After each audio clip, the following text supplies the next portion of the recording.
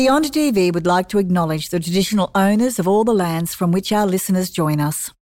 The Beyond DV team are privileged to live and work in Meanjin on Turrbal and Yugara country. We pay our deepest respects to the traditional custodians of these lands and to all elders. We also pay our respects to all First Nations women and children who have been impacted by domestic and family violence.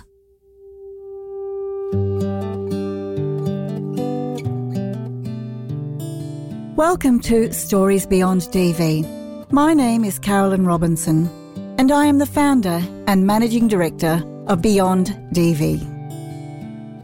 Beyond DV is an organisation that supports women and children as they rebuild their lives from domestic and family violence. During this podcast series, we will be speaking with 6 incredible survivor advocates, each with their own story of recovery. In each episode, we'll be calling on an expert to give us some information about each topic we cover.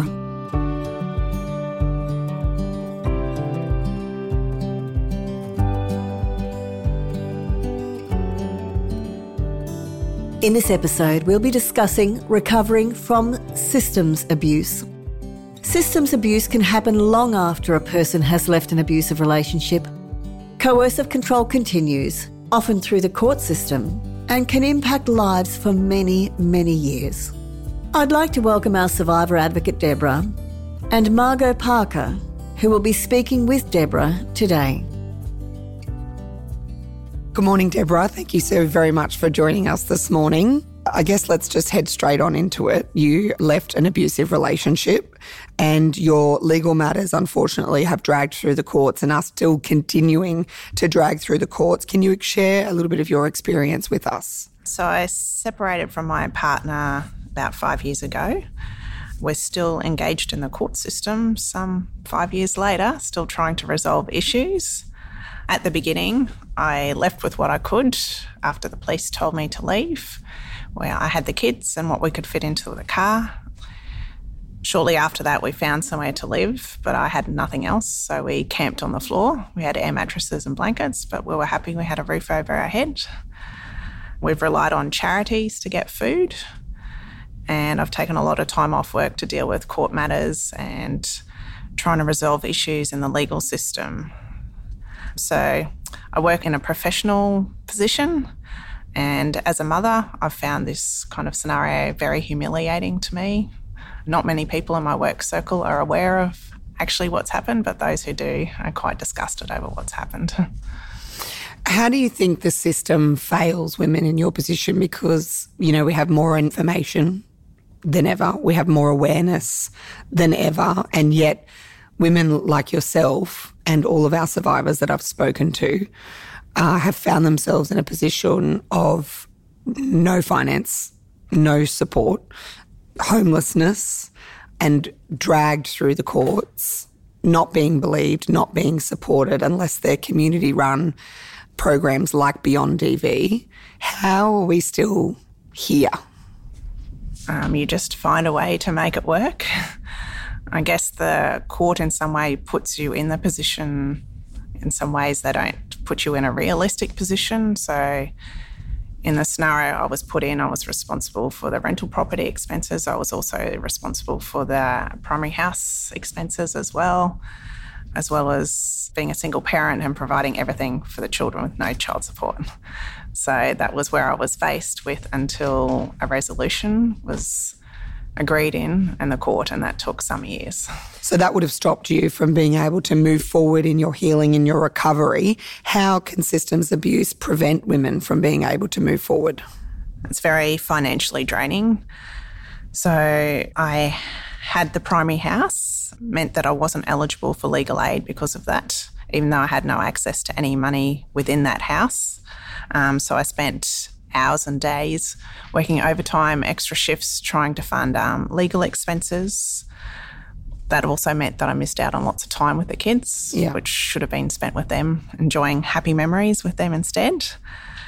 It also restricts your ability to financially move on until you have court orders financially separating you. You can't accumulate any other assets because they can be deemed joint assets. Yeah, right. So couldn't purchase anything within that time frame. And then the legal expenses were quite draining as well. There was repeated returns to court. Often might turn up to court and gets adjourned. You're still responsible for the expenses that day. So a day in court sometimes could cost me $10,000. Sometimes you just throw away thousands of dollars for it to be adjourned and turn up at the next date. And then just because of the ongoing coercive control through the systems, I'm just in a constant state of hypervigilance going, I wonder what the next court visit's going to be. Yeah. And so the system abuse of continuing the process of you trying to move forward has hindered your experience. What do you say to other women who are, you know, about to head into this process for themselves? You're obviously still in it, and although there will come a time it will end, it could feel potentially like that's a really long time away. What advice would you give to women who are looking at going into this, you know, situation in their life and this experience that they're about to live, someone who's lived it and still in it? So I guess you have to be aware that it's very mentally and financially draining. I think that's something that I didn't really understand first up. Initially, when I went into it, I thought, that's okay, we can sort this out in 12 months and we'll be done and we move on. I didn't realise it could turn into years later. I think the courts could also help the scenario. It takes years to get to a final trial date, 3 years plus sometimes. Maybe if it could be within the 12 months, it would help both parties move on a bit quicker. And why is the process so long? It's just how the legal system works. Yeah. I wasn't aware of that, but you don't just go to court on one date and the issues get resolved. Often the first date is submit your information. I'll have a look. Maybe we'll make some orders. Maybe we need to come back. Maybe we need to get reports. So each time is just another step until you get to final orders, which can What would you like to see happen? Within 12 months, I think. Yeah. Would be a fair time frame for issues to be resolved. Often the perpetrators use the system at this point in time. They don't lodge documents. You're given time frames when you had to lodge. They don't submit them on time. Intentionally. Yes. Yeah. Often it's the day before, so then you don't have enough time to read the documents before you're in court, or sometimes even the morning of court the documents get submitted. They fail to disclose full facts. So if you don't have all the information, you can't proceed on the day. That's then a adjournment to the next time until you get all the information. And then from the domestic violence order point of view, often the courts make an order for a specific time frame at the moment. So they might be for anywhere from 1 year to 5 years, and then they expire. I found from talking to peers in the same scenario that the situation doesn't seem to resolve after the time frame ends. Maybe it would be better to make the DV orders between these partners lifetime, just to encourage good behaviour between the parties.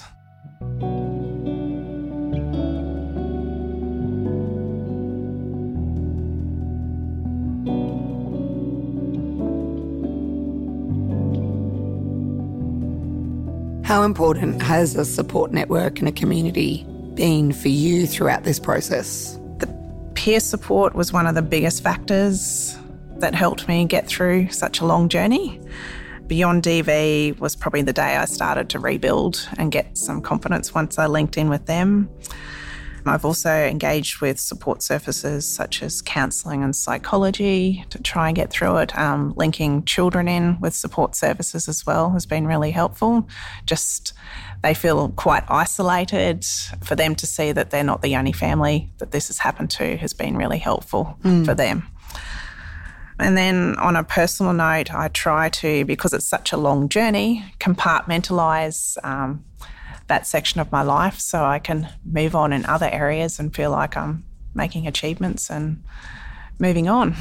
The theme that I'm hearing from women who are living through this experience is asking for help, not divulging the information to their peers, their colleagues, their friends, their family, keeping it very much to themselves, like you said, compartmentalising it, keeping it separate.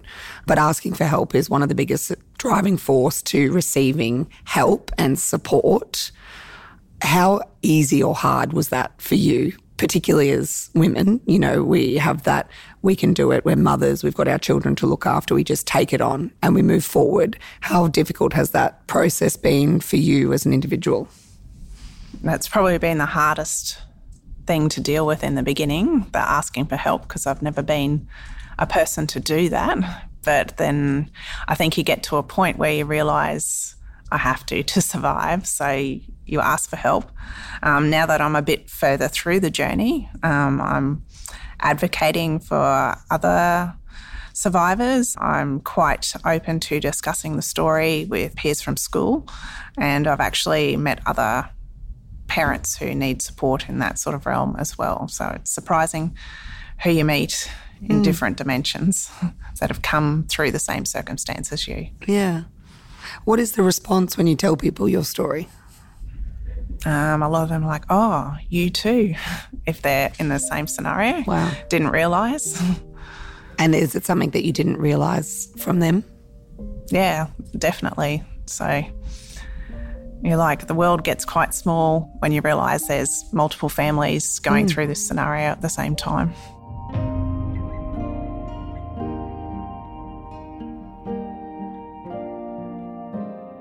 I know you're in it and sometimes it's hard to see beyond that, but what does life look like for you now, post domestic and family violence, and what do you hope for your future? I think it's changed our outlook on life a lot. We really appreciate the simple things in life a lot more. We've got a permanent roof over our head, which in this days and times of rental crises and trying to find accommodation, we're really appreciative of.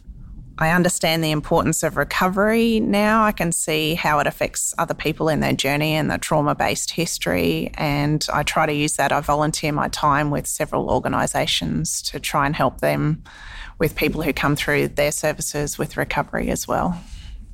What do you hope for this space? What would you like to see changed? What would you like to see better?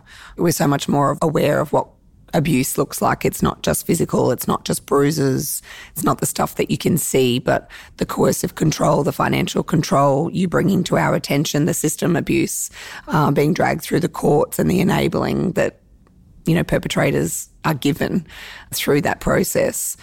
Where do you think the biggest change needs to happen from your personal experience?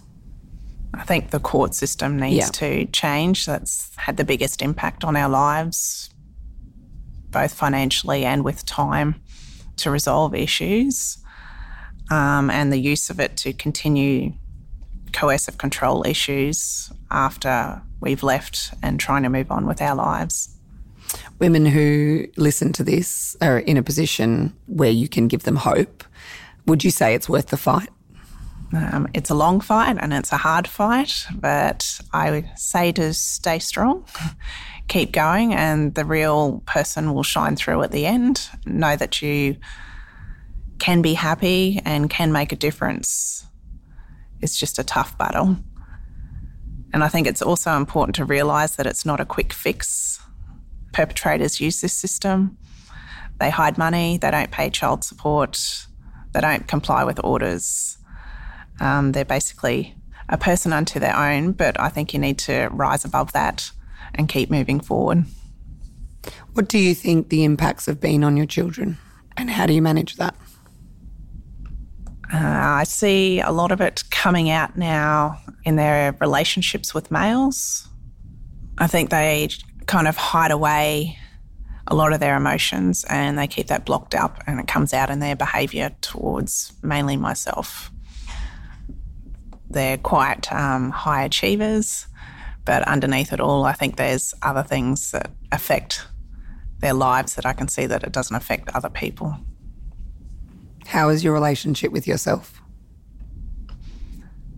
With myself, I think is quite good now. I'm strong and I'm confident and I can tell my story.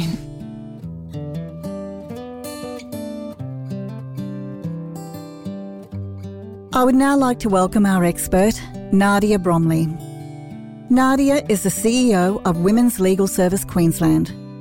Women's Legal Service Queensland provides statewide free legal advice, social work support and financial counselling for women. More than 90% of their clients have experienced domestic and family violence. Since being admitted as a lawyer 18 years ago, Nadia has worked in a variety of roles, including a significant period at Legal Aid Queensland. She is passionate about access to justice and creating safe futures for women and their children. We know that people using violence regularly use the family law system as a tool to continue their abuse. People can initiate family law proceedings or make multiple applications because they know it will cause distress, harm, or exacerbate trauma. Their motive might be to keep the victim trapped in lengthy legal proceedings so they can't move on or recover. We want to see reforms to improve the family law system to better protect the needs of victims. Systems abuse can occur across multiple areas of the legal system: family law, child protection, or domestic violence protection orders. We need all parts of the legal system to be working together and collaborating to prevent this happening. What this looks like is changes to the actual laws to prevent the misuse of courts, but also education for those in the system and in the broader community to help identify and address this behaviour. Thank you for listening to Stories Beyond DV. And thank you to our guests, our survivor advocate, Deborah, our expert, Nadia Bromley, and our interviewer, Margot Parker. On our next episode, we'll be talking about recovering from extreme control. We hope you can tune in. If you are being impacted by domestic and family violence, or you know someone else who is, please don't hesitate to reach out for help, either by calling 000 if you are in immediate danger, or the National Domestic Violence Helpline at 1800-RESPECT. You can find out more information about the programs and services we offer for victim survivors of domestic and family violence on our website, beyonddv.org.au. Please follow or subscribe wherever you're listening to this episode and share with a friend. It really helps to spread the word. You never know who might need to hear this. Stories Beyond DV was made possible with support from the Zonta Club of Brisbane. This series was produced and sound designed by Tiffany Dimmack. I'm Carolyn. Take care, and I look forward to talking to you next time.